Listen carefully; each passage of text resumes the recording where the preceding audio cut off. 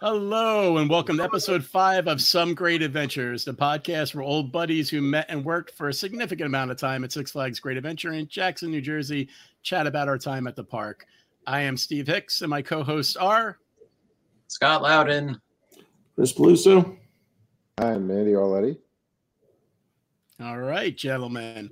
Our podcast continues to be made possible by our friends at the Shared Universe Podcast Studio. Look them up on Facebook or the direct website. If you have any interest in podcasting, they can guide you through the entire process like they did knuckleheads like us. They're simply fantastic to work with. We're also live on Facebook and had no idea until after last month's episode ended that we could see comments over on the thing live. So, again, thank you, Ming. Otherwise, we still wouldn't know. Yeah, it's hysterical.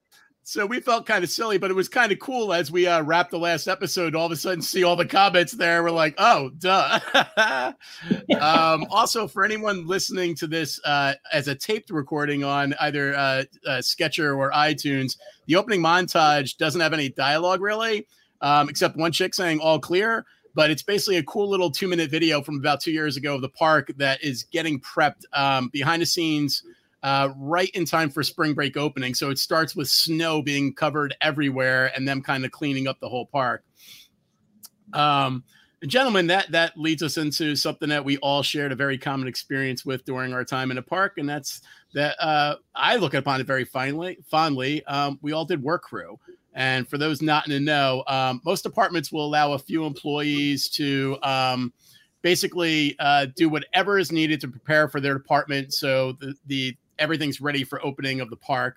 Preseason work crew for GA could pretty much start as early as February. Postseason winter prep would go almost right up until before Christmas. Not full crews, though. It would be a massive amount of crew for preseason because there's a lot more work that needed to be done for park opening. And for postseason, it was always a smaller crew.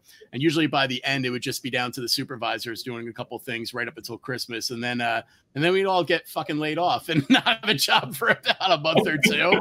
And then the fun would start all over again. They'd bring us all back in. Let's see. Gentlemen, let's walk through... well, actually, hold on. Thinking about something here. Andy, could anyone work crew? Like, could anyone work crew? Like, if I was the typical black tag knucklehead who got in trouble a lot, but I was like, fuck, you guys just chill out and work when the park closes during the week. Could I work crew? Would that be allowed? No, you probably would not be on the work crew, Steve. See, work crew was, if you came in all summer long and you didn't call out sick and you stayed and worked overtime and you never had any problems and you proved yourself to be a decent employee, your reward for all that was you got to stand outside in February in Jackson, New Jersey with a hose and clean out about 2,000 garbage cans while you froze about 34-degree temperature. But you loved it. You're welcome. Right. So makes me so glad I cleaned up my act. Otherwise, I never would have been allowed on work crew. You just beat me to the punch because I was just thinking as Andy was talking, how the fuck did Scott get allowed to work crew? He's not a supervisor. How the fuck were you allowed to work crew? Know somebody on the inside. Right? You say I redeemed my image or cleaned up my image. That's funny. So let's jump into work crew. So let's start with cleaning. Cleaning was broken into a lot of different things. Andy, you just hit on one. We would give some suckers quick training on a power wash, and then they would be cleaning endless amounts of garbage cans, just liners after liners after liners. As far as you could see. As far as you could see. They would be hot seeing the walkways. So, the walkways always look nice during the year, but after a winter in New Jersey, they look like crap and they're basically like black. So they would have to hot see the walkways. Gentlemen, what else did we have to do as far as cleaning goes? Well, there were leaves everywhere. That was the big thing. We had to remove so many leaves. And all the leaves were wet. Yeah.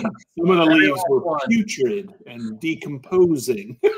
Right. And they all seem to accumulate like in areas that are covered in grease, like narrow little crawl spaces. Yeah, underneath every ride, there were mounds of leaves from being blown in throughout the winter and brought in with the snow. That's absolutely true. Leaves was a nightmare. What about copper things like the roofs of the buildings at the front gate and like the carousel poles? What about copper stuff? Did we ever have to do anything maybe with deteriorating flesh-eating chemicals? Did you guys remember any of that? Oh, definitely the copper roofs. When we basically had to, make a cake that was toxic with this flour and copper cleaner, spread it all over these roofs up on ladders. I didn't have the pleasure of on, that. yeah. Somehow I Clean it missed all that. off. I don't Yeah. know. I don't think they trusted me to work with chemicals. So I think they were only killing us with lead by the time I was doing yeah. it. I think they moved on from the chemical. If you Let me didn't tell get you, it from you the got- lead, you were definitely getting it from the metal cleaner. Yeah, I mean, it was bad because I remember when I had to do, I did both. I had to clean the copper roofs of the front gate. I also had to clean the carousel poles. I did work roof for a lot of years though during my time there. I got lucky, and I remember started using, it was vinegar and I want to say fucking salt. And you just had regular gloves on, like latex gloves on, and you would just be sitting there like sort of like scrubbing it with this chemical concoction that was just nasty as hell to breathe in. And then I think the last year that I actually had to do that, and I wasn't a supervisor, not like one of the grunts anymore on work crew, they switched us to Brasso, and Brasso just sucked, man. That stuff was just, if it got into your gloves, you felt like it was just going to eat your skin off your bones, man. It was pretty crappy. So yeah, that definitely sucked. Well, that's where all the excess lead comes in. It gives your skin a nice coating of protection. That's true. Well, it wasn't That's gum. true. Gum was like a 2-stage process. Like first it had to be scraped. That disgusting black stain on the concrete had to be scraped, but then it left a stain. And then that stain would have to get the hot seat power wash over it in order to remove the stain. I mean, everyone knows how big a theme park is. And the power wash hot seat, I would say, was about what? Maybe 2 inches, 3 inches of a spray. Yeah. You had to get real close. And the entire park got done. I mean, it was a lot. It was a real lot. And there was a lot of Well, gum. hold on. So you nailed on the thing, though. So it wasn't just gum on the walkways, though. There was gum on the fucking ride. So everyone anyone from our generation will remember Log Flume's legendary gum wall. That was something that started in the beginning of the year, and it sucked if you worked a Log Flume because you were told to go out there and try to keep the gum off of it. But there were so many people throughout the day just throwing gum on there. It was impossible to keep it clean. It was just absolutely impossible. And that was freeze spray and a metal scraper and just regular old gloves. And you would just be sitting out there freezing it, cracking it, scraping it. Wow. And then Somebody That was The actually. pretty world we live in now, that whole gum wall was probably covered in hepatitis. You can't go anywhere without gloves and mask on. well, So- do you guys remember when they knew the gum wall, like cleaning it wasn't enough? So then they made the fucking gum targets, hoping that people would only put it in the one spot. Like, Trying to it's a organize target. it. You only You want to need put it organize there. it. Well, That you did gotta- not work. You got a shout out on the gum wall on the comments there. But Yeah. I'm just surprised that hearing this, like, I didn't know anybody that worked at the park that actually used that freezing chip off spray for gum. Like, used it for pretty much everything else. You'd spray it on your shirt, you'd spray it on a bug that you saw, you'd spray it like to see if you could freeze water in a cup. But I don't remember seeing anybody ever use that stuff to try to get rid of gum. That's kind of funny because that's the only thing I ever knew that stuff was for, was cleaning gum off the log flume. I had no idea. I did use it for. I did see some, some shenanigans with it occasionally, but yeah, mainly gum. There's another clean thing I'm pretty sure all of us got stuck doing, and that's fucking waxing those goddamn rides pre-opening. Oh, yes. Yeah. All Wax. of them. The coasters Wax. especially. And yeah, wax on, wax off for sure. Those and are some greasy fuckers too. Very greasy. Holy The Sky Ride was the one I remember waxing the most, and that sucked because like the roofs on those things. I mean, you talk about like diseases. I mean, there was like, you know, bird poop and grease and God knows what else up there. That I used to particularly like the kiddie rides because one of the things we also used to do, since we were all supervisors, and this was only if you were a supervisor. If you weren't a supervisor, you didn't get to do this. But we would also get to, like, obviously before load testing, which we'll get into next, we would have to just test a ride to have to make sure they're completely running for the park, right? So in the kiddie park, while everyone's waxing the rides, I know, Andy, you did it with me before, and I know Kenny Bout did it with me before. I don't remember how many people did this, but we used to one of us would start the ride up, and we'd all ride the kiddie rides like little idiots. We'd just sit in a kiddie park riding the ride. Everyone else is out there waxing, and we're just going up and down. My favorite was the Red Baron. Remember the Red Baron, the little controller, and you could go all the way up, all the way down. Stupid shit. That was so fun, though, man. Well, I think that leads us right into somebody brought it up. Let's talk about our favorite thing of work crew, load testing. Load testing had a lot of variables. So we'll talk about the first thing. Before you load test, like I just said, the first thing you had to do, every ride had to be run before it got load tested, obviously. So first, we're just running the rides. So if you're a supervisor, you had to do every standard thing and run every ride just like you normally would, which means you had to, back in our day, walk the coaster track. You guys ever get to walk the coaster track? Not me.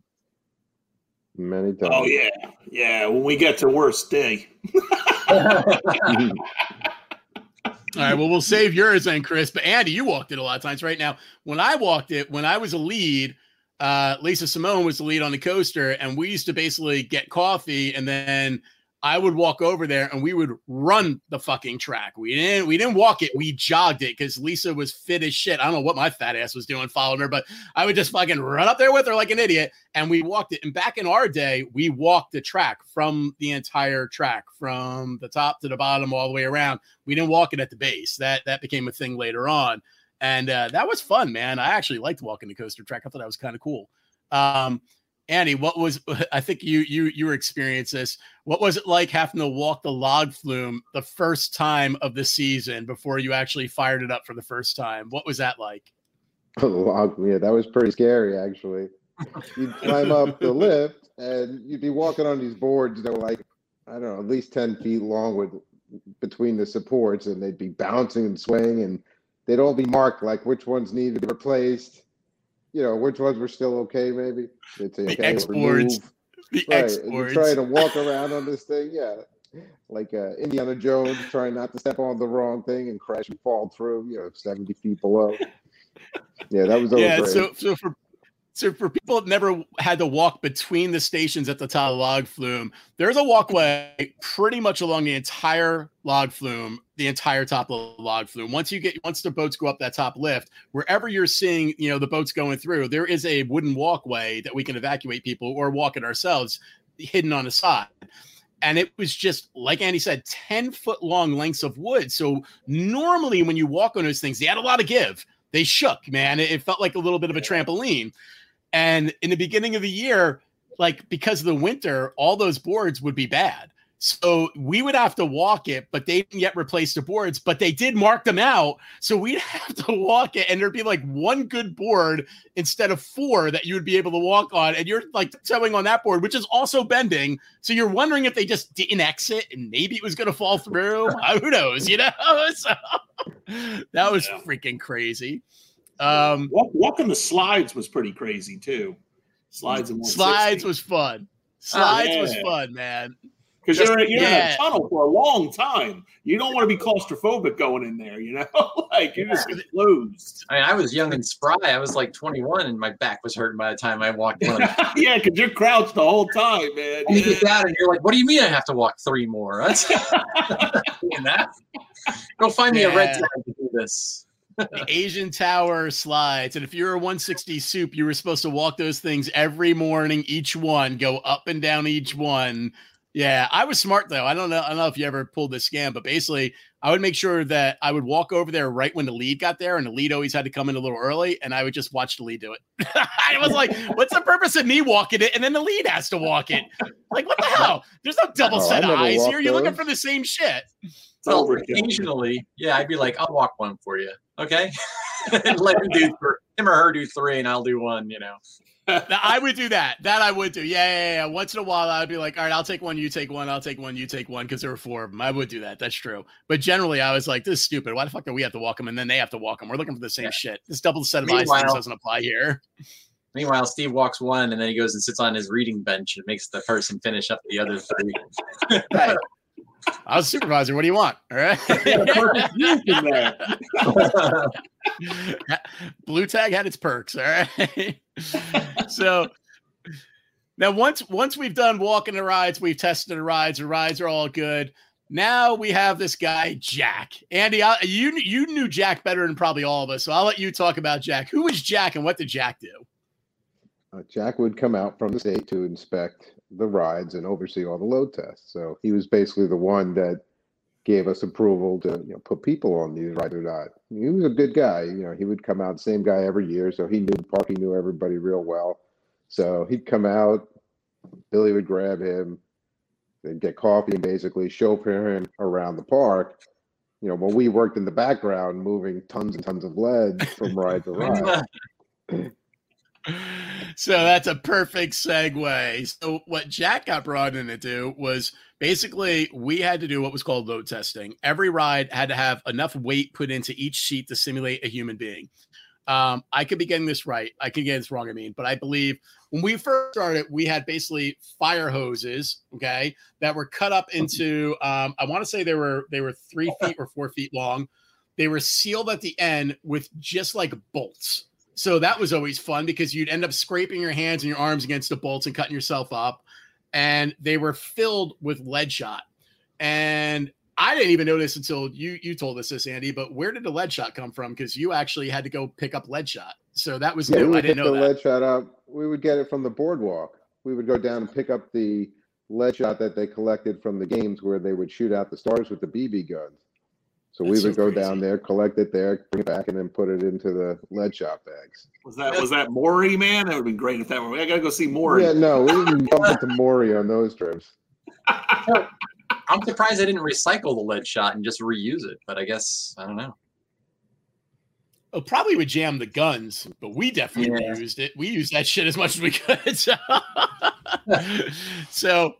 So lead shot started out as fire hose tubes, and then they slowly started buying bags because the tubes were kind of a nightmare, especially for certain rides. So they got bags, which, if I was right, I believe the tubes were 75 pounds and the bags were 50 pounds because the bags were definitely smaller and lighter and they had handles on them. That's right? 75 and 50? Does that make sense? Yeah, I used to hear 80 sometimes for the tubes. You get a nice stiff tube. You sometimes get a limp tube. You know what I mean? Well, there was definitely no accurate science because we certainly weren't weighing them that I remember at least. But I know what we were aiming for was basically an average person we were assuming was 150 pounds. So if you were using tubes, you only had to put 2 in. If you're using bags, you had to put 3 in. Exactly. The bags had handles, though. So the bags, you could literally carry 2 at a time. They were pretty easy. They were a little bit lighter. The tubes were just long, heavy, and sucked. There's not much more I can say about the tubes. They just absolutely sucked. Yeah. And some tubes were longer than others. For sure. I'll let you guys talk about this. Where did we fill the lead shot, and where do we store the lead shot, and talk about that place? Fond memories, the tack room, baby. Why was it called the tack room, Scott? I didn't remember this, but I remember you saying. Well, I know this because when I was there for the first time, I was like, what the hell did they call this the tack room for? And Steve was like, dumbass, they call it the tack room because that's where they used to keep the tack for the horses. I was like, okay, well, I guess that makes sense. And I go in there, and there's actually like horse saddles and like bridles and everything. And I was like, I guess it really was a tack room. But yeah. I feel like every answer would start off with dumbass. Pretty much, yeah. Until like my spirit was broken and I stopped asking any questions. every answer. Dumbass, followed by the answer. Like that old Bill Cosby skit. But back then, my name is Jesus Christ. Oh, Neil, nice. Neil just popped up and he said Elephant Barn. Yeah, the Elephant Barn definitely had some lead shot in it too. At my time, it was only basically the tack room, though. I didn't expand out to the Elephant Barn until it was, I think, after my time. But what else was stored in the tack room? There was a valuable item that I can't find mine anymore, but I know I took it. Andy, I know you have yours. What else was stored in that tack room, which was hysterical because anyone had access to it could take them? Yeah, because that's also, aside from piles of lead shot, we stored confidential documents. Place to store everything. So everybody's control cards, which is basically your HR file. If you want to get at these important documents, you got to go through the lead. Yeah. They're trying to keep them from Superman or something. I don't know. Right. It was spend half the time there where you're supposed to be working, digging through boxes and boxes of these control cards. And you find it is funny things though. Like warnings, warned by security about reckless driving on property. You'd find things like that. That became the first thing, though. If you were a supervisor, as soon as you got introduced to the tack room or a smart work crew employee and we weren't looking, the first thing you did was look for your control cards and just take those motherfuckers. Like, I don't want that history there. So. Oh, that's great. You know, I just realized a really good benefit of the tubes of the fire hose that I never even thought of. We didn't have to make them, right? Did you guys ever have to make them or anything? We had to way, fill right? them. Well, we never had to cut them, but we had to fill them. For The sure. Fire hose, really? The old school guy. Yeah, I absolutely filled the fire hose. Now, I didn't have to seal the end, though. We would fill them, and then we'd leave them standing upright, and one end would be closed, somebody else would come in and seal them, which I'm assuming was the mechanics. I don't know who the fuck ever sealed them for us. Right. But, Shop, you couldn't use a wrench.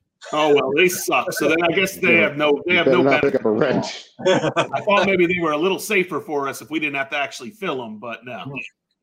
well, hold on. So I filled the tubes and I filled the bags. You guys all had to fill the bags too, at least, right? There's no way you guys got out of filling the bags. Bags, Oh, yeah. No, you had to fill bags. You go into the shed and your supervisor would say to you, if you want to wear a mask, they're over there. And they'd be fucking lead dust. And I don't even know how many people have worn the masks. I don't know, but they were covered in lead regardless, so I don't think there could be any germs on them. It was just lead dust everywhere. And, it was so you either put on that mask, you didn't put on that mask. I don't think it really mattered. And you sat in there for hours on a little chair, filled in lead shot bags over and over again. It was an absolutely disgusting, very life-threatening thing that we all had to do. I don't know what it's funny. Taking off our lives. At the time, it seemed all right. It did. It did. Yeah, I never saw anything of it. It was warmer. I will say this. It was warmer in there. That is true. And you were always doing it before load test. So it was like the very first work crew jobs because you had to have those bags ready when you start load testing. So it was fucking freezing out when we were doing, pre-opening work crew. And that was, for whatever reason, that room was warm. I don't think it had heat. It was just warmer naturally because we were all in there, I think. Yeah, I think that was it. Well, because of all the lead coating everything, they probably still made lead. You know what's funny? So, Chris, you're right. We never forced anyone to wear a mask, although I think in this day and age they probably do. We never did though back in my time. Lead anymore. They're like, what the hell's lead shot? Right. But I will say this. After the first day I filled lead shot, I went home and I blew black shit out of my nose for about 2 hours nonstop. And I wore that mask every time I ever filled that shot again. I was like, this is deeper in my system. I knew from day one, like, this ain't good for us. Like, this is not good, I don't know what the statute of limitations are, but we may all get calls after this. We might be contacted by legal after this, and I wouldn't blame them. Oh, man. All right. Well, while we're talking about load testing, let's go into the fun stuff. Once you had the lead shot and it was all set, and we had our schedule for what rides we had Jack coming in to test, then it came time for us to actually go and load these fucking rides up. And we never had enough lead shot to do more than generally 2, maybe 3 if they were smaller. Like we could knock out almost a whole kiddie park in one day, but the big rides, the coasters, we generally would only do 1 to 2 a day. So, and 2 would suck because 2 meant that we had to load it up before Jack got there. Billy would walk Jack over. Jack would sign off on it. And then that means Billy had to take Jack somewhere to go get more coffee while we had to fucking unload and load up the second one, whichever it was, and get it done as quick as possible because they didn't want to waste Jack's time. So all of a sudden it went from being leisurely to everyone's on your ass and you're carrying this lead shot and you got to get everything done. Falling shot. Yeah. I remember times when we had, we were on a schedule, so lunch had to wait so that we could load up this damn ride. So that Jack 3 o'clock, you're like, screw it, I don't need lunch now. It is funny though. Think about this. In all of Work Crew, one of the perks of Work Crew was that you actually got to chill out and usually have like an hour lunch to bullshit and have fun, talk to everybody, just really relax, right? Except load test days. If you were a load test day, you almost were guaranteed not to even fucking get a lunch. You were told, bring your fucking lunch in a brown bag if you even want to eat lunch, because otherwise it ain't happening. Like if it was a 2-day. Yeah. Yeah, it was brutal. What do you guys remember being in your opinion, the worst rides to load test? Big Wheel. Big ride. Yeah, Big Wheel was rough. Big Wheel was brutal. I just remember, I can't even remember, what was it, 8 tubes and 2 garbage can liners filled. You had to fill them with a fire hose. I just remember Kevin B being out there with the fire hose and me trying to hold the liners in place. And we're all carrying tubes. For some reason, it was always tubes, I guess, because they needed so much weight. We would usually do tubes on it. It would take a whole day to load that. Yeah, so if I remember right, Big Wheel and Cables were the 2 rides that we used plastic garbage can liners that we filled with water to the top to load test. Because Cables, we did it definitely too. So I remember loading it with the fire hose on the Dream Street side. Yeah, and we used both. If I remember right, I think we tried to do them on the same day almost, because that way we could have the fire hose ready because we could load Big Wheel and somebody could be loading Cables at the same time. And I think that's what we were trying to do. The only time we ever got fucked is when we actually didn't have enough freaking garbage can liners. So some sucker was out the hot seat pad setting us up to do that. And then we had to do that. Now, the worst part about it, Chris, why was it so bad? I mean, what was so bad about filling garbage cans with water? What was so bad about that?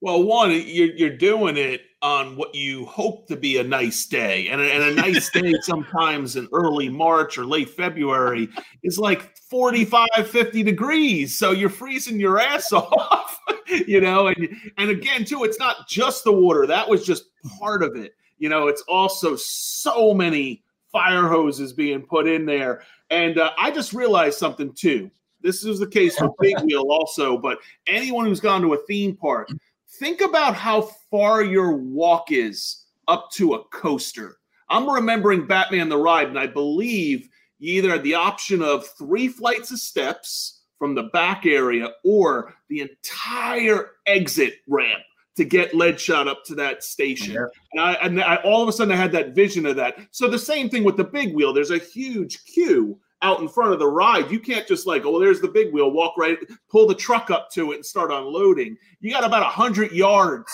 of carrying all this shit. It was, it was a lot. It was a real lot. And then one of the things I remember, I'm not going to say the name of it, but I remember doing it with a supervisor who only did Work Crew that year. I don't remember this person ever doing Work Crew again. And it was a supervisor who was not very proficient with operating the Big Wheel. There are some people, I will say me, Scott for sure, were masters of the fucking wheel. We could unbalance and balance that thing in a heartbeat. We never had to fully unload the thing to rebalance it. We knew all the tricks. So there was a definite special touch to running the Big Wheel and making it not jerk like a fucking like the car's going everywhere. And I remember this supervisor was like, "Oh, I'm going to operate," pushed us out of the way and hit the button and did not do a slow start. And that thing went woof, woof, woof, every car back and forth, which garbage cans filled with water, cars moving back and forth rapidly, empty garbage cans instantly. Like Niagara I just Falls. remember, it was great though. That's it. I remember looking up, it was just like Niagara Falls, just seeing water pouring out the base of every one of the cars. And we're all just looking at each other going, we gotta fucking refill those. You got the added bonus of unloading soaking Chris. wet lead shot tubes. Right. Were you one filling those cans that day? Because I could see you trying to hang yourself with the fire hose after that. Like, filling one more liner. This is it. I can't remember really. I always remember I did them a couple times, but I mainly remember Kevin running point on that a lot. But I have done them a couple times. I can't remember. I do remember the waterfall. I do remember that though. That was fantastic. And I remember carrying those wet ass bags, lead water seeping all over us. Yeah, that was back to the truck. Well, even when we had to empty it when we were done, there was no way you weren't drenched by the end of that. You know, dumping all of those. Yeah. But the fun part is what she did by mistake, we would do on purpose. So we would start and stop on purpose like 5 times and hope no one heard us doing it. And that way half the water got dumped out right away. And then it wouldn't be such a nightmare, you know? Like at least we did that one. We took the lead out, right? We took the lead shot out first. Then it was like, all right, let's do the water. Yeah. And you were like, simplify this. I never did the load testing of the big wheel. Did you fill it with 1 trash can liner or 2? 2. Okay. 2. One on each side of the pole. Yeah. Yeah. I was only a part-time work crew person because I was usually, school the other days of the week. But yeah, I never got to do that one. I just remember hating any coaster, just like you said, because you got to walk all that crap up and you have to walk it back. They had to be tied too. I think Andy was saying they had to be tied. Lightning loops, I think you were talking about, right, Steve? So how do you tie in a Starship? So here's the bad one. Starship. Looping. It was Starship, Lightning loops, and even Buccaneer went up high enough that yes, you had to tie them in. It really sucked when it was only tubes and there weren't bags. Bags were easier because once you were able to tie the rope through the handles, they would actually stay. But the tubes. Think about the Lightning loops. They were, they came down, right? The bar came down over the shoulder. So you pull those bars down, you put the things in, you tie the rope, you shoot the thing, and at least 10 of those fucking tubes go fish, fish, fish, fish, fish, and just start shooting out like cannonballs. God knows where the hell they're landing. God knows what they're hitting and blowing up. And the tubes are exploding. The tubes are hitting the ground, just exploding. It's great because it's a safety test. It was pretty wild, man. And it wasn't as bad with bags, but even bags would come loose because there was always be some knucklehead who didn't know how to tie a fucking knot. So that whole row, the knot would come out while it's testing, and then it's like bags flying everywhere, And we're talking 75 to 50 pound weights just flying all over the park, Yeah. But you nailed it on the head. Lightning loops was actually the 100% worst one because we couldn't get a cherry picker or anything. So you had to fucking walk up the staircase from base to top. And you had to bring every shot up there manually one by one, man. That totally sucked. I didn't remember it until we were talking here. I was like, oh, that's what used to drive me nuts too. Getting them to the ride. Yep. Some of them were real long paths. Really long paths, man. Most of them. I'm glad I never had to do that. When we were moving them off the ride, we would back that giant flat bed truck into the tightest area, skating underneath transfer tracks and everything of the $8 million rides and everything to get close enough to hurl these bags out of the stations. Yeah. I remember doing that many times. And then Chris, you nailed on the other thing. I forgot about that too. Throwing them. Yeah, it was like shot putting. We would hurl them up. 50-pound bags, 20, 30 feet. That shit was a workout for sure, man. And then Chris, you nailed on the second thing that I think was like the worst thing in all is load testing any fucking water rides. Load testing the hydro flume, the log flume, or especially the rapids. Rapids was even fucking worse. And that's because we're doing it when it's freezing. because you're only doing it for park opening. So we're doing it when it's like March, it's fucking freezing out. Sometimes it's snowing. We're doing it in the fucking snow sometimes because it didn't matter. The park is going to be open. We have to have these load tested, and all the bags would get wet.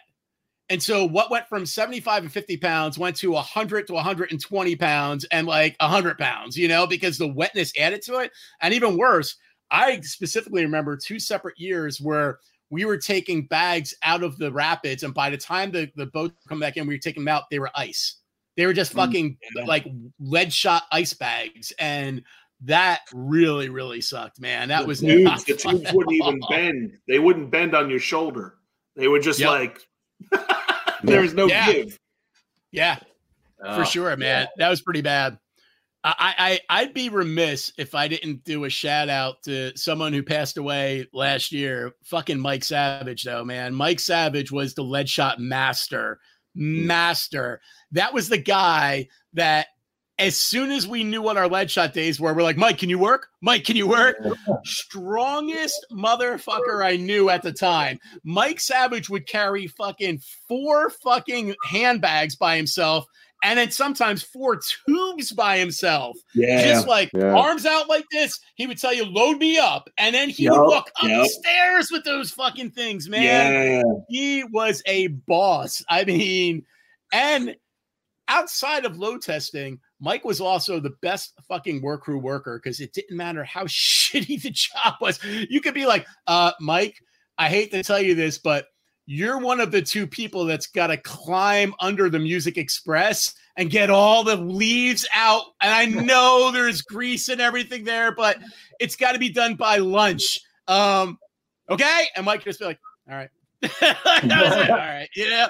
Anyone else is like, fuck you, you know. We were lucky. We had some good people on work crew who'd come back every year, and we did. You know, after the first few years when we got to ride in the truck, it was basically just dropping these people off all over the park and moving supplies around. Yeah. I know, because I was the person always sitting on the outside of the truck, wishing I was in the truck. I too had 1 year. I too had 1 year. I know you're ready. A cleaning crew. That actually, you know, is like the whole story behind one of our most famous little things, right? Baboon 1, where that came from. I couldn't have, you know, Chris and I are riding in the back of a pickup truck, you know, through the park in probably February. It was freezing cold. We're like, you know, huddled up next to the cab trying to stay warm, keep the wind off of us. And like, I know Steve was obviously in the cab, but I don't know who else was. It was either, you know, Andy or Kenny or more than that. So, and we're like, I'm messing around, and I'm like, hey, watch this, Chris. You know, and it's like, and it's made up of radio handles, like Baboon 1 to 160. We were passing through the baboon zone. That's you know, inspiration. So then, and he didn't think he answered the first time, so I said it again.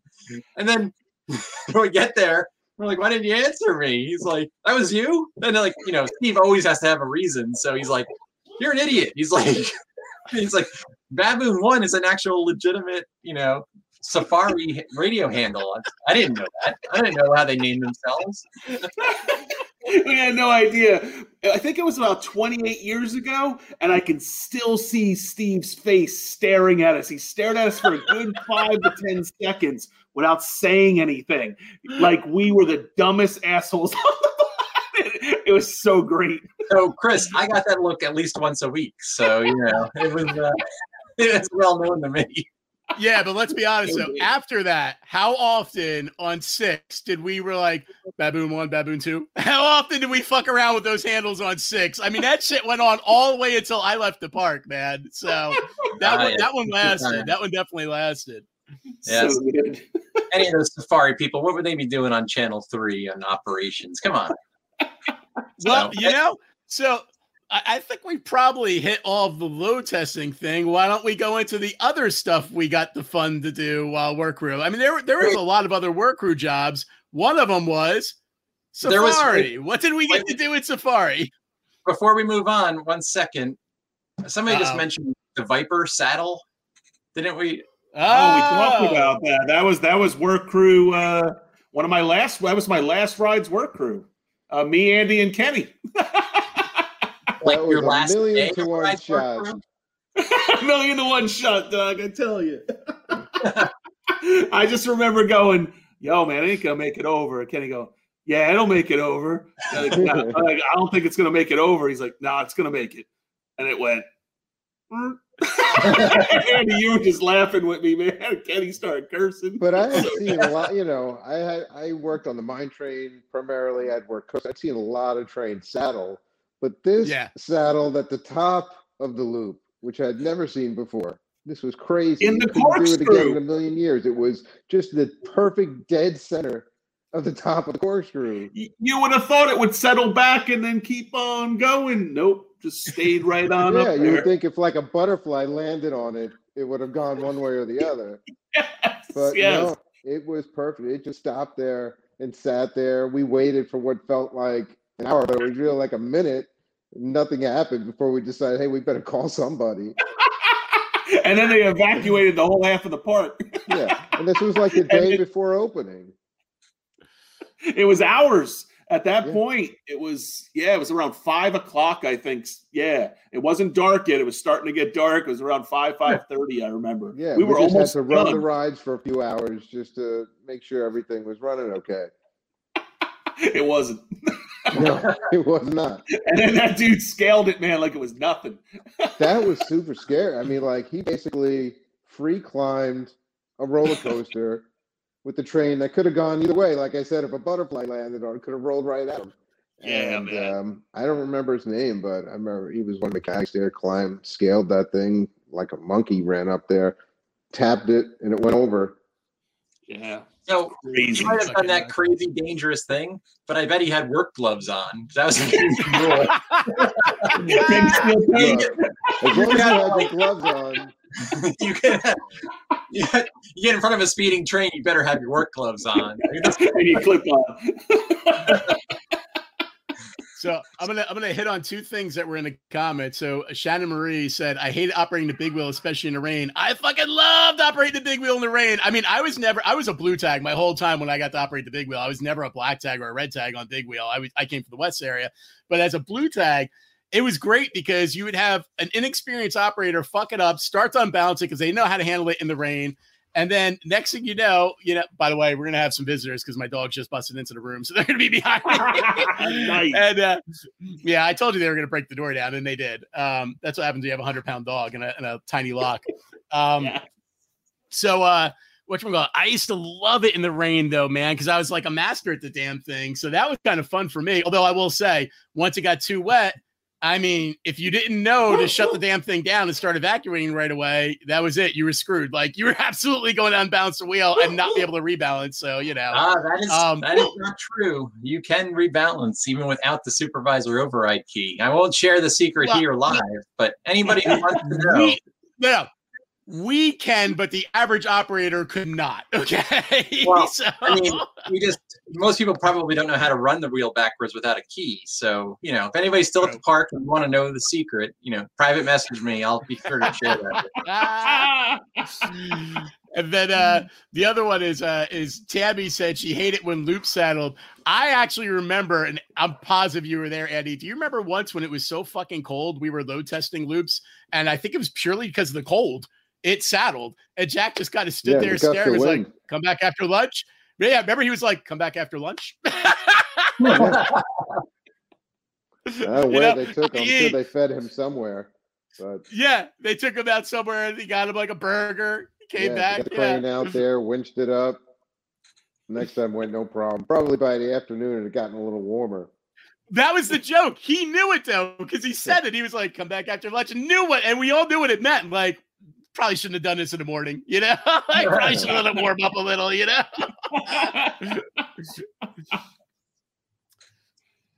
Nice. Oh, hold on. I hope you guys getting the stories of taking Chute's elevator to the top.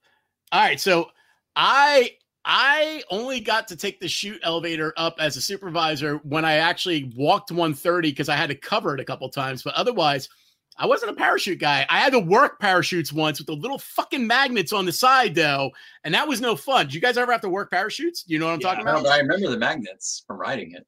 Yeah. It was also funny because if you looked at the control panels, like the sides of the panels were just fucking dented in from the magnets being rotated on there so much, you know? But I don't have a lot of parachute experience. Yeah. I don't remember much about it though. Otherwise, like I do remember what he's talking about, the resets and stuff. And it's Dennis Heiss that's talking about it, but I honestly don't remember it too much because I only had to do it when I covered. Did you guys ever have to like really deal with the parachutes or no? I remember baking in the sun, working the parachutes. Get a nice tan there. Yeah, tan. That's right. That was a nice air-conditioned spot. That was a good place to go use the phone because they had that nice air-conditioned thing in the center of the chute. That's absolutely true. That's absolutely true. But if I'm remembering right, I could be wrong. If I'm remembering right, if you put someone that was just a little too heavy on, it kind of went whoop, whoop, and you had to take them off. It wouldn't go. Am I remembering that right? So you basically had to tell someone, "Why are you so fat? Why are you so fat?" You had to get off the ride. Like it would not send them up if it was over the weight limit. That was right? I'm not misremembering that. That is true, right? That is right. We could probably do a whole show on that. I mean, yeah, every ride 175 pounds, and then the thing would go up, come right back down. Yeah, I don't think I'd fit on 75% of the rides these days. You and me both, my friend. You and me both. All right, so let's talk about some of the other things we did during work crew. So let's jump into Safari, one of the funnest things I ever remember during work crew. Definitely not a lot of people got to do this because I don't think a lot of people got trusted to do this, but also I just don't think Safari needed help a lot. But I think all of you guys, we all got to go feed the animals in Safari, right? During work crew. We all did it, right? The buffalo. Yeah. I don't think I ever actually fed any animals. Oh. You never got to do the Safari feed? Well, no. But remember, I wasn't there all the time. I was only there like maybe a couple days a week. So, but I do remember the white tigers by the tack room. Like that was like the closest I ever came to Safari, and that was pretty damn close. That was close enough for me. It was okay. We'll detour to that. So me, Andy, and Kenny Mount are in the tack room, and we're basically souping at this time. So we have all these cleaning crews out there. It's not a low test day, and we're just kind of fucking around. So I think we're like on our own little coffee break or whatever, right? So we had to go pick something up from the tack room, cleaning supplies, something. I don't remember what the fuck it was, but we had to go to the tack room. Probably had to take the truck to get a rake. Hey, Chris, Steve says that like they were never not on a coffee break. Like, that's what I'm saying. We're going to have a section where we talk about that because, again, I was one of the people Andy was talking about. I did feel privileged to be there holding that hose in February, soaking wet, nearly dying. So I didn't give a shit, but there were some angry fucking people when that car pulled up. When that truck pulled up, Andy, Steve, and Kenny, we'll give you some time. We'll give you some time to bitch about us being in the cab, okay? Keep your powder dry, Chris. We're going to talk about this. So anyway, we're at the tack room, and I think it was Kenny who was like, "You guys want to go see the white tigers?" And I was like, I look at Andy, and Andy and me are like, "Yeah." So we walk over to where white tigers are because right behind the tack room is actually where the white tigers were. That's their pen, and now, you got to imagine this. The white tigers were actually in 3 levels of pens. So they were in the innermost, but they actually had like 3 walls of, barrier walls. But, so you could see them. They were all just fencing. But it's not like they're only 1 fence away. It's not like if they broke through the fence, they got you. They had to get through 3 fences, right? And we walked over there. One of them looks at us and it just roared and it sounded like a fucking T-Rex from Jurassic Park. It was the loudest thing I had ever heard come out of a creature's mouth in my life. And all 3 of us looked at each other and it was like 3 kids in the Little Rascals. We were all like, ah! We fucking ran so fucking fast. We were like tripping over each other to get back to the truck. We didn't even stop. We leaped into the truck and repealed the fucking we got away because they were so fucking scary, man. It's one of my favorite memories. YouTube gold right there. Dude, I wish to God I had video because we looked like the biggest pussies I've ever seen in my life. And it was completely valid because they were some scary fucking tigers, man. Like scary. I remember like we rode out to the tack room one time. And I actually think when we rode out there, you actually let me in the cab of the truck because we didn't have anybody else with us. So that was one of the rare times that I felt like somebody. But we got there. You let Scott in the truck. He did. I only did it because you guys didn't see it. If you guys were there, I would not have done it. I didn't want you to see me do that. It was like my moment of sunshine. It was like the heavens opened and the songs were playing.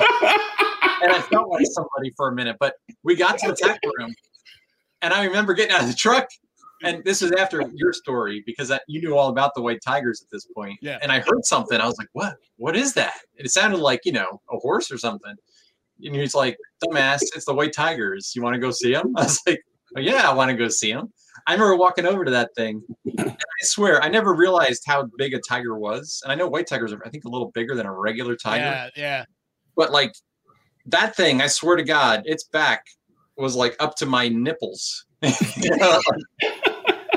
looking at a tiger from far away, you think it's like the size of like a large dog or something. This thing was like a small horse. I swear, like all muscle too, man, crazy. Yeah. It was impressive. I mean, I honestly, I went with friends the very week after me and Andy and Kenny did that, like to go see them. Like as soon as I could get into the safari when it went weekends only, I went to go see them because I was like, I gotta see these fuckers up close because they almost made me shit my pants through the gates. I want to see what they look like when I'm in a safe area, like because I did not feel safe in the tack room. I swear to God, when that thing roared, I thought it was going to make it over the fence, and I think you guys did too. That's why we all ran like that. But Jesus Christ, that was awesome, man. All right, so before we move on. All right, so I hear there might be a little bit of a class thing going on here where people that were not in a supervisory role might have been a little upset. But wait, let me clarify. Might be upset with the people who clearly earned their time to get into that supervisory role and lead the work crew. But go ahead, speak. Go ahead. And it wasn't a little class thing. It was like lords and peasants. Like, it wasn't like there was like a large middle class on work crew or anything. You either owned the castle or you were, cleaning the sewers of the castle. That was basically how it was. And there was only room for a couple of people at the top.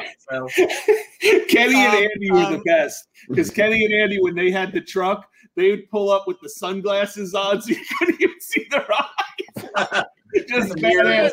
And I mean, a lot of times, depending on how bad and disgusting the job was, you'd break the day up occasionally into before lunch and after lunch. And there would be times that I remember as a grunt where you'd get dropped off in the early morning to do one of those shitty, like, Music Express type of situations. And then at lunchtime, they'd be back. Yep. You get a bunch of garbage bags and a rake and maybe a push broom. Like, we'll see you in a few hours. Your work gloves. Yep. We what? One of the worst crews ones like that all over the park. We just drop people off, move supplies all around. Then there was the lead shot crew that we also kind of supervised. And somebody had to drive the truck, man. It's not like you could fit a bunch of people in there or whatever. But on any given day, we were like a heartbeat away from a mutiny. Any given day, it was like almost a mutiny on the work crew. Like the peons, like, we were always like, oh, they aren't looking. We can like rush them, take the truck, and drive off. Like, that's what I'm saying. Like Scott, I remember standing doing hotsies, and Jim G would be pulling up in the truck, and I'd be freezing up in my rain gear, hotsying gum on the ground, and the heat would come out of the truck. And I would just want him to I'm like, please, just stay here, and talk to me for a little bit, Jim. I just want the heat to come out of the truck for a few minutes. The door would open and you would feel it walk past. Yeah, I mean, that's so good. But that was it. And the truck would take off. You were back to freezing. The worst work you guys ever made me do, I just realized, was you made me clean the ball crawl in Bugs Bunny Land. That was Go ahead, explain how you clean the ball crawl. This is a good one. It was early March, and that ball crawl still smelled like piss. Oh, that's bad. And they hand us cans of like this foaming Lysol spray. I don't remember what that spray was. It wasn't Lysol, but it was like foaming. And a roll of those non-absorbent paper towel things. So you're not like actually cleaning anything. You're just wiping it around. But they made us like sit there and spray all the balls wipe them down, and put them in a trash can liner. And like the whole freaking day, and I swear, once the lords were gone in the truck, and half of the people were like just laying in the ball crawl. And they were like, "Oh yeah." And he said it best. It's like, you got your rake, you got your garbage bags. Yeah, I'll see you at lunch. I'll pick you up for lunch. It's so good. Just a level set, though. Just a level set. I did my first work crew when I was still a senior in high school. Okay. I was lucky. And when I first got into rides, okay. So when I was 16, I got into rides. And that year, Rich Giannone was one of my supervisors. And he said, "Hey, we have this thing called work crew when we go weekends only. And the park's getting ready to open and everything." He goes, "And even when we're weekends only and the park is open, we need stuff done in between. And I have a special job that I need, are you able to work?" And I actually had work release from high school.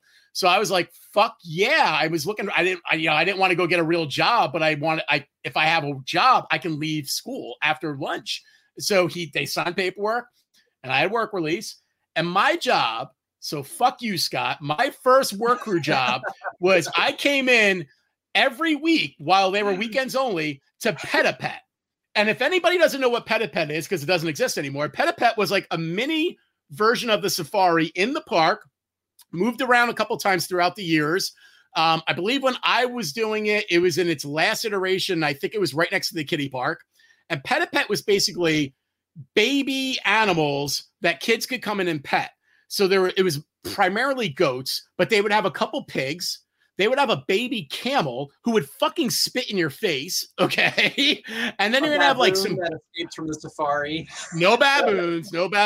That's just you. No baboons. But it was definitely. I remember when I did it, there was a baby camel, a shitload of goats, and there were 2 pigs, and there was just like geese or something, like fucking birds.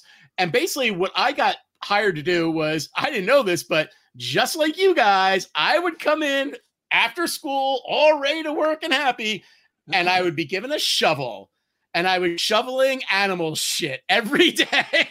That's all I was doing. I wasn't even feeding them. I was just shoveling their shit, hotting out the pens, cleaning it out. It was spraying on me. It was the most disgusting shit ever. That was my starting work crew.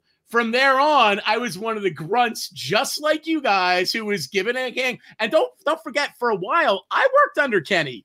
I wasn't a supervisor in work crew, even though as a supervisor, I was a grunt just like you guys, because there were generally only 2 people usually in charge of work crew, unless it was a larger crew.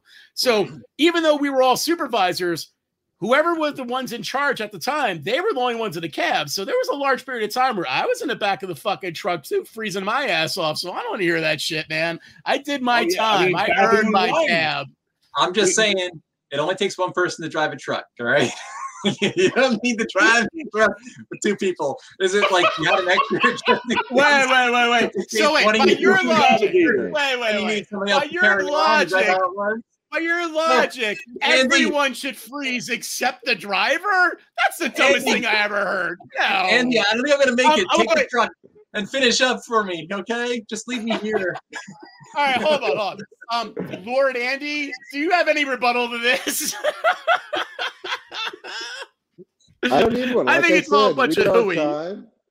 And now we were the ones in the truck. It was our turn. I'm sure somebody else to this day is in the truck, and somebody else is freezing their ass off. When's it going to be my time? The way it worked. I had 2 work crews in the truck. 2 work crews in the truck. And then sometimes we had more than one truck, though. We had the big flatbed truck we drive, and we had the pickup truck. So sometimes we would occasionally let other people in a truck. Maybe not the best judgment to let me drive that flatbed ever, but they did. God bless. They let me drive. I remember the flatbed. So the flatbed we would use mostly to move the lead shot around. Yeah. But then we would drive around at the end of the day, pick up all these crews, and there were these thousands and thousands of bags of leaves that they had filled up all day long. So we would drive that flatbed around, and everyone would toss them all. And by the time we came out, we had 100 bags of leaves on the back. And I'll never forget the first time they told us to do this, and I was like, "Are you shitting me?" They told us, "Go out to the safari. You're going to drive into the water buffalo pen and dump all the bags, rip them open and dump all the bags of leaves in it. They'll eat them. It's like a win-win for the park. We get garbage out and we feed the water buffaloes. Great." That's why we had to make sure there was no garbage in there and everything, and we were supposed to feed the water buffaloes. So I was pretty hesitant the first time we did that, but that became a regular thing where we would have to drive and dump these bags of leaves and to feed the water buffaloes. Oh yeah. And Kenny took me out there. Yeah, Chris. Yeah, so we had kind of an initiation. You could only fit 3 people in the truck. We weren't allowed to have anybody sit on the back for the flatbed. So it was me, Kenny, we'd pick somebody to come with us, and we'd have an initiation every time they would come out there. So, Chris, did you want to tell the story? Oh yeah. I might even have told already, but I just love it so much. Who cares? Like, I was getting the rules. There's rules to it. It's got to be clean, got to have all clean leaves. But when you go out there, I'm like, really? I had the same reaction as Andy. I'm like, are you sure? Like, we just gonna go out there and they're just there? I'm like, you're gonna go and feed buffalo? He's like, yeah. He goes, but you got to be real quiet. Kenny was like, no sudden movements or anything. You're just going to go slow. We're going to drive up slow. We're going to get out slow. We're going to grab the bags. They could stampede. Just going to dump them, yeah. You don't want to rile them up.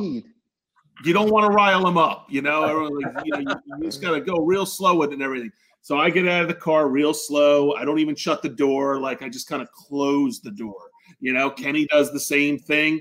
And then I go to grab a bag and I hear the door slam. And I look and I'm holding a bag like this. And Kenny beeps the horn 4 times and takes off and leaves me there with about 12 buffalo.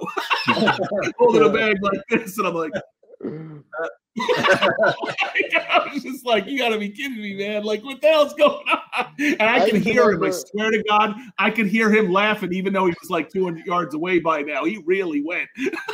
And you were chasing the truck. I'll never forget, because it was like a double fence. You had to open one gate, drive through, close it, open another gate to get in. So I remember, so it took us a while to get to the gate. So you had caught up to us by then. But I remember you running full speed as if they were stampeding behind you. But the truth of the matter is, these things wouldn't move an inch all day long. They just stood there eating their grass and eating the leaves, and they didn't care. The horn beat, though. The horn beat was such a nice touch. Like, he was like, yeah, we tell them any sudden noise, or sudden movement could set off a stampede and they'll trample us. Because there were a lot of them, it's a giant water buffalo. It was scary. It's a scary vision. The idea of them stampeding was scary. Oh, so good. I remember Chris running the piles of leaves and the leaves just flying up behind him because he wasn't moving. His feet were just slipping leaves. Because they were wet leaves. Oh, they were all disgusting wet leaves, man. They were the worst. I freaking hate those. Oh, man. What other cool stuff that we did? We got to put out props, right? There were a lot of props. I remember there was the stagecoach, the Batmobile. Right? Ah, yeah. That was like that stagecoach was the source of my greatest butt chewing while on work crew. I remember that one. I forget where they were parked over by the mine train, right? On that side where that little, western themed area was. And I don't know where they stored it. Did they store it in like the big teepee or something over the winter? But I think it was Elephant Barn, right?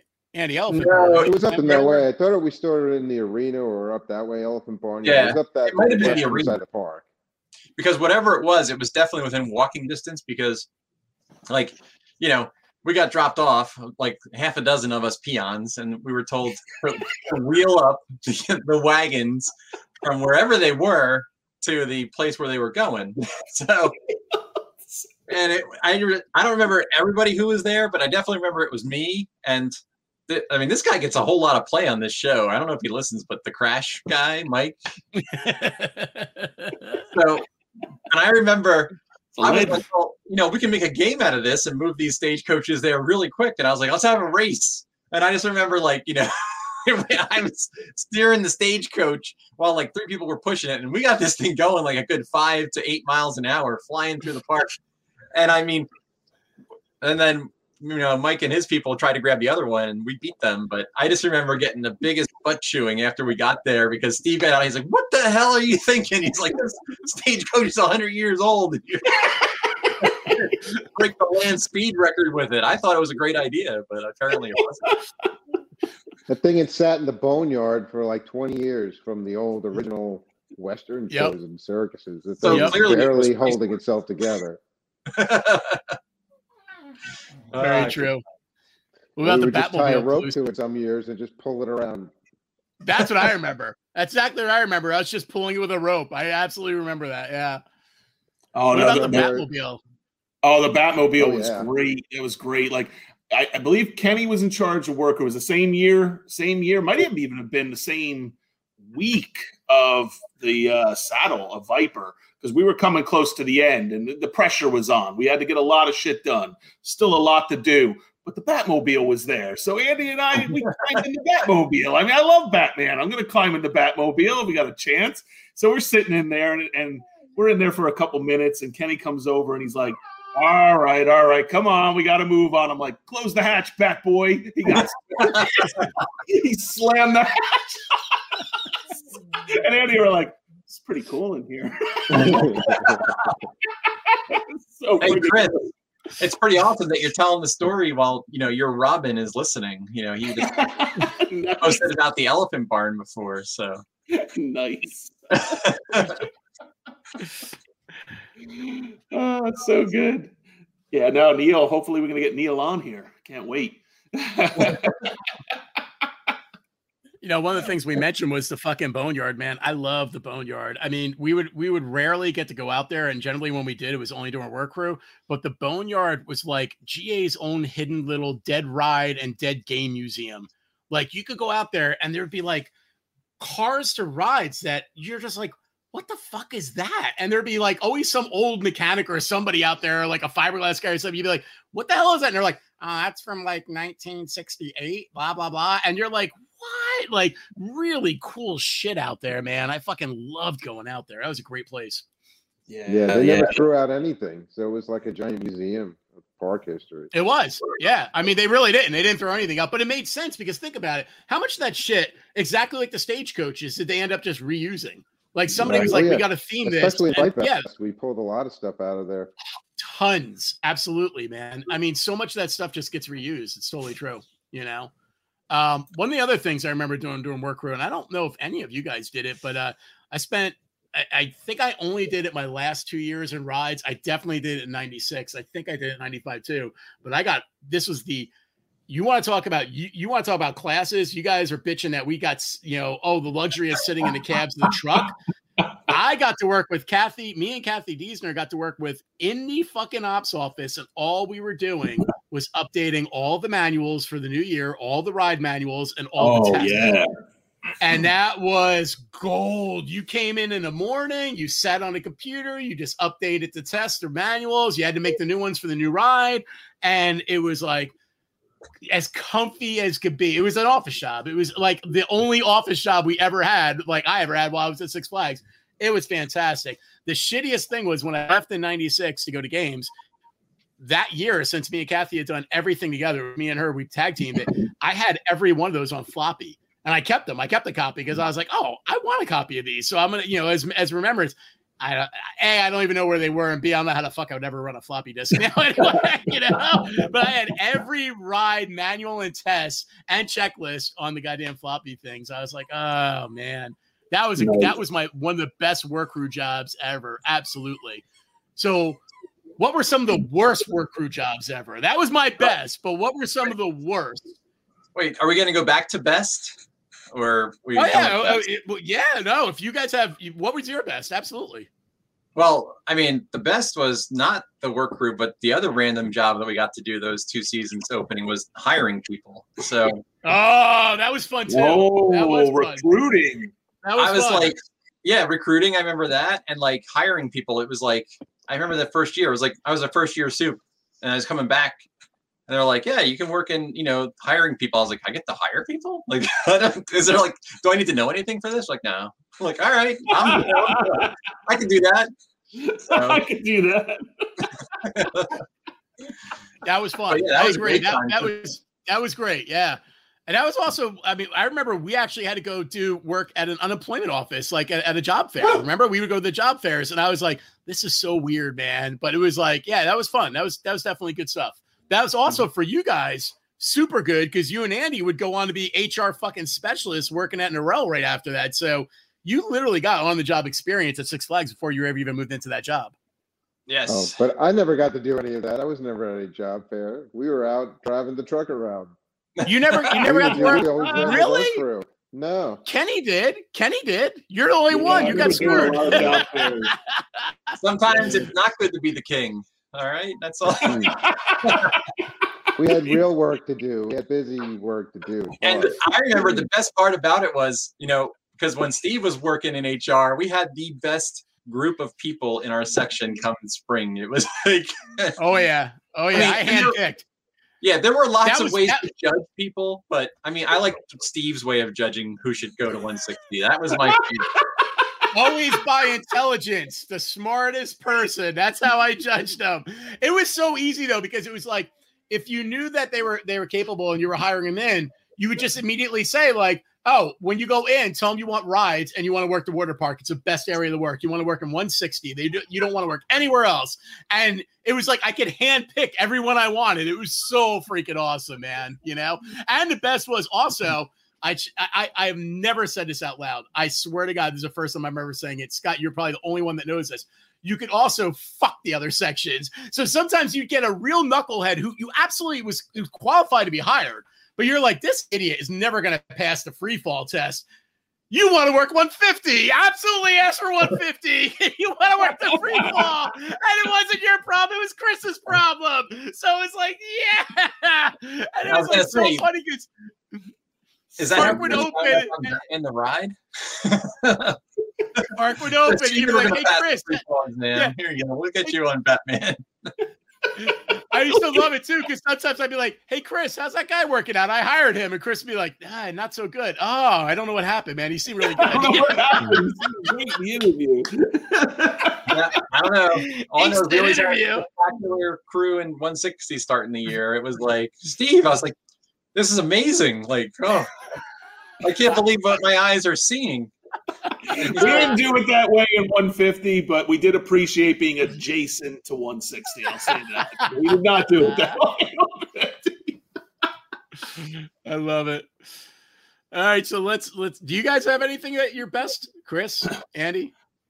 Driving through for me. I think my first experience of driving through the park, my own personal vehicle, driving any vehicle through the park. I used to was that the Batmobile? Your personal love vehicle? That, and the Batmobile, of course. I mean, it's just fantastic. And to be honest, when we get to worst, also one of the coolest things I've ever done. But yeah, it also sucked ass. But Andy, you go ahead, man.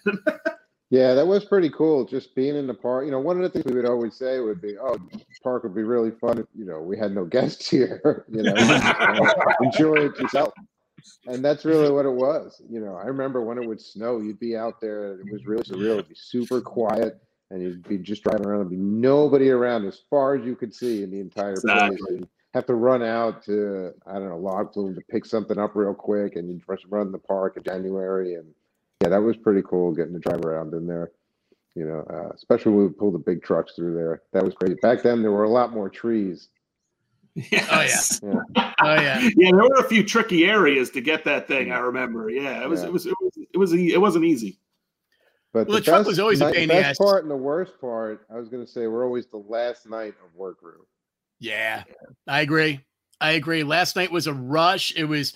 For some of us, we'd be working 2 straight days. We would start work crew like the first weekend only would be like, either Friday night or Saturday morning. Some of us would be working Thursday morning all the way through and never stopping until basically like almost opening. And it was definitely. Chris, you had a story once about a couple hours before the park. Oh, near the fountain.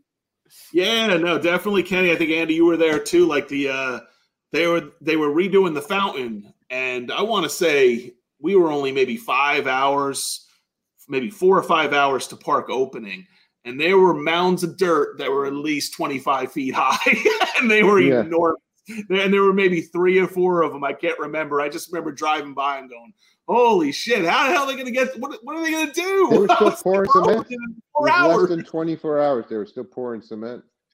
Exactly. All gone. All gone before that park opened. I want to say they were all gone by 9 o'clock, the last drive-by, whenever that was, 8:30, 9 o'clock. They were all gone. I couldn't believe it. They're crazy fast. Yeah, sure. Did you guys ever get in trouble during work crew? Well, you, Scott, I think you got in trouble a lot, so I'm sure you have a story somewhere in here. Oh, yeah. Well, there was the time, we already talked about the stagecoach incident. The stagecoaches. So my last year as a supervisor, this was after you had gone to games. And so, like, I mean, God knows why, but like me and Mike Crash guy were running work crew for the day. And clearly, like, I joke about it, but there was definitely, a level of confidence that you guys had that didn't exist with some of us. So I remember we had to go to pick up something from the security office, and we were driving the brand new truck. And this was like way back in the mid 90s when cruise control was like a cool new thing. So, and we're like, I never had a car with cruise control. He was driving. I went into security and picked up something, but I picked it up, the keys to something, I don't know, from a guy who I had chewed out when he was a ground supervisor years before that. Like, I ripped him a new one when he like left me to clean like, this restaurant when I was on rides and like handed the grounds my first season. He remembered me. But anyway, I don't know if that had anything to do with this, but after we'd left, Mike was trying to get the cruise control to work on the truck. So we're driving through the main parking lot, and he's trying to get it up to like 25 miles an hour so he can engage the cruise control, which, that's not that fast through the main park. But then he's like, I don't know what the hell he was doing. He was like turning and doing circles and stuff. I'm like, what the hell are you doing? Like, you're going to kill us. Like, calm down here. I mean, we didn't have anybody in the back or anything. I mean, see, that's something you would have done with us in the back, and like, it would have been fine. But next thing I know, we're getting like written up for like, being like reckless driving in the parking lot for, trying to get the cruise control on. It was a really nice truck, though. I'll give him that. It was a nice ride. I'll tell you something. You got lucky because I'm not going to say the name, but somebody in shows, a supervisor in shows once pulled some stupid shit like that with people in the back of one of the, the little shows carts. Like an asshole. You're talking about. And got fired. He didn't get written up. He got fired for that shit. Legend, too. Ride's legend. Yeah. No, we didn't have anybody in the back. We didn't have anybody in the back. It was no. But you were saying I would have done it with you guys in the back, like as a joke. But I'm like, in reality, anyone did that shit with somebody in the back and got caught. That was no joke. You got fired. That was it. You were done. So true. Yeah. It's like remember somebody hit a fence with the rental truck one year. Remember, scraped. It was coming into BBL.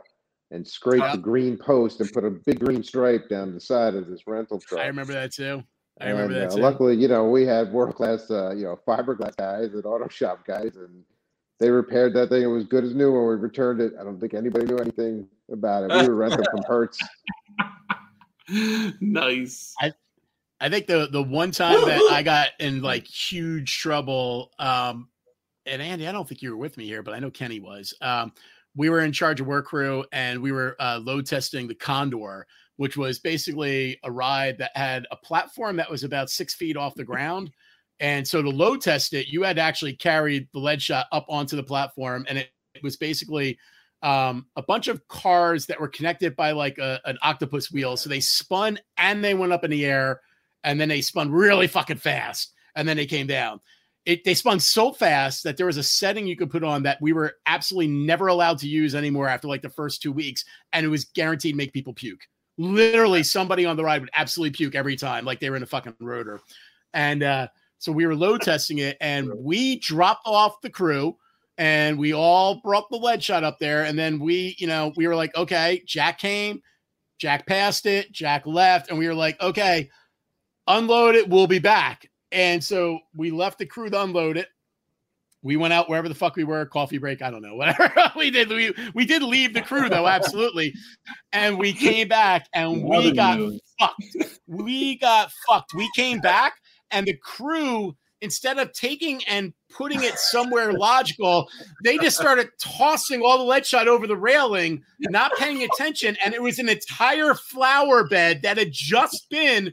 It was right before opening. So the flowers had just been all put in nice and neat, and they dropped the lead shot in that entire flower bed. They just loaded up, smashed every fucking flower. And we drive up, and there's Billy standing there. And Andy, what was his name? in Lance. Was it Billy Hetman? Yeah, Billy Hetman used to run Landscaping guy? landscape. So it was Billy Hetman and Billy Jr. because Billy called him over. So we had two Billies fucking screaming at us. What the fuck? Blah, blah, blah, blah, blah. And we're just looking at the crew like you're all fucking dead. And I mean, like, it's one of those moments where if Scott was there, I'd be like, you'll never ride in a cab. Never ride in a cab, asshole, you know? So, but I would have been like, it seemed like a good idea at the time. Believe me, every one of them was looking down, although I'm sure they were all thinking the same thing because it was like 6 feet up and it would have been a lot of work to take it down manually. It made more sense to throw it over the railing. The fucked up thing is, if they had just thrown it 2 feet to the left or the fucking right, they wouldn't have been in the flower bed. You know what I mean? Like, it wouldn't have been a problem. It would have been fine.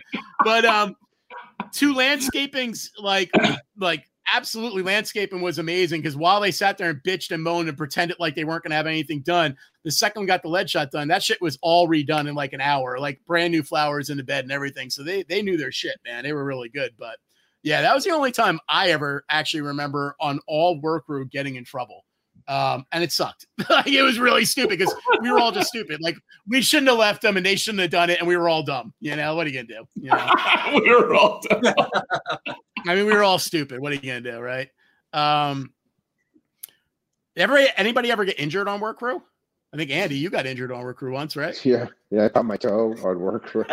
How'd you and do that was like the worst thing. It was just like, we had the safety numbers we had to meet. And which is why it was so important you wore your gloves no matter what you were doing in a work crew. We made such a big deal about it. But, even one injury was a big deal on work crew. And I'll never forget, it was working in, February. Again, it was freezing cold out, and we were unloading boxes off, the back of tugs on the compactor pad. And I remember I dropped one off the back of the tug, and it landed directly on my foot, which was so cold I never thought anything of it. I just, thought it hurt a little bit, but it was fine. I came into the office, 8 hours later, and my toe was like smashed. So yeah, I had to go down to first aid for that one and get a few stitches. And I was a bit in trouble for that one. They stitched you up at first aid? No. They sent me. I had to go there. Then they sent me to with the Great Adventure ambulance. Pretty. Oh man, that's to, like the ride of local, shame. Oh, yeah, exactly. To like this local first aid, acute care center thing, somewhere in Howell it was, and they stitched me up there and then brought me back. Yeah, because that's like the biggest thing. Like, I don't know why, but if you got hurt at the park, it wasn't on work crew, but it was when I was working on rides. You got hurt at the park, you had to go to the park's first aid, damn it. And if you didn't go to the park's first aid, but you went somewhere else, you were in trouble then. Because I remember I sprained my ankle working. Oh, yeah. Oh, no. You had to fill out a statement. Oh, yeah. I was given 10,000 statements. Clean. I worked there. It was so dumb. And I was in so much trouble because I went to the doctor. I went to the urgent care near my house after I left work because while I was working, it wasn't hurting too bad, but it hurt really bad later. So, yeah, good times. But I had my work gloves on, damn it. But all the stuff we would do there, was bound to get injured sooner or later, but we made it through most things unscathed. That's true. That's because we were young. If we were like this age, we'd all be dead in like a week. Yeah, I'd be dead in 5 minutes. True. I think we got time for one more quick story. Andy, I'm going to let you have this one. Well, let's go back to what the worst work crew job you ever did was. And I believe the worst work crew job that we've ever talked about had to be part of Western Cables. Oh, yeah. Now I remember that. Oh, the Western Cables closet in the tower. Disgusting. So for anyone that doesn't know what that is. Yeah, tell them what it is. So anyone that doesn't know what that is, where the people that are working the cable cars on the western side catch the cars. Okay, on the one side there's a door there. If you open that door, you're in the top of the tower. That door opens into a little teeny balcony with a railing that's maybe about 2 feet. Okay, maybe 3 feet. It's not big, right? But it's basically a little storage closet, and it has a railing, and it overlooks. Like, how big was that drop? 15, 20 feet? Well, it's a pit. It's a drop into. It was dark in there, and it seemed pretty deep. Yeah, it was definitely deep. I got lowered into it once, so it was definitely deep. And it was basically Andy nailed it. It's a pit. I mean, we would call it the closet, but it was a pit. And one of the work crew jobs was at the end of every year and at the beginning of every year, like 2 suckers would get harnessed and roped down there because there was no ladder. There was no other way to get down there. And it wasn't so bad in the beginning of the year because you'd only be cleaning out leaves and stuff, bags and bags of leaves. But Andy, what was it like at the end of the year? So the worst part about the pit, aside from, tons and tons of supplies and everything would fall down there during the year. And, maybe you didn't want to take the trash out. So the crew would toss a few bags of trash down there. But the worst thing was when there weren't enough people for bathroom breaks. And you'd basically just set a big gap up in the cable. We'd have a big space where you'd have enough time to run into the closet, piss off the balcony into the pit, and then run back out and start catching cable cars again. So had gone on for years like that before we had to go down there and clean that thing. And I'm going to add something. As being one of the people that actually got lowered down there once only at the end of the year for work crew, it wasn't just piss.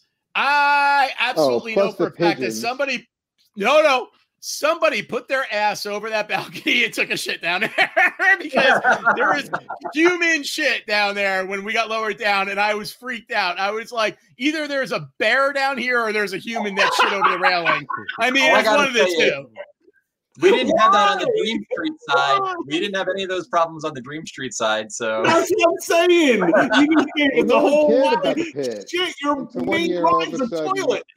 Yeah, but you also have to remember, it's not a problem because the only sucker that ever has to deal with that is work crew. If you worked on the western side, I'd pee down there too. I mean, I didn't, but I would. I mean, who cares? No, you're not getting in trouble, and you can't it was, Dream Street. You got a bathroom right behind you. There was nobody coming to send you to the bathroom, so it was either hit the e-stop or run into the closet.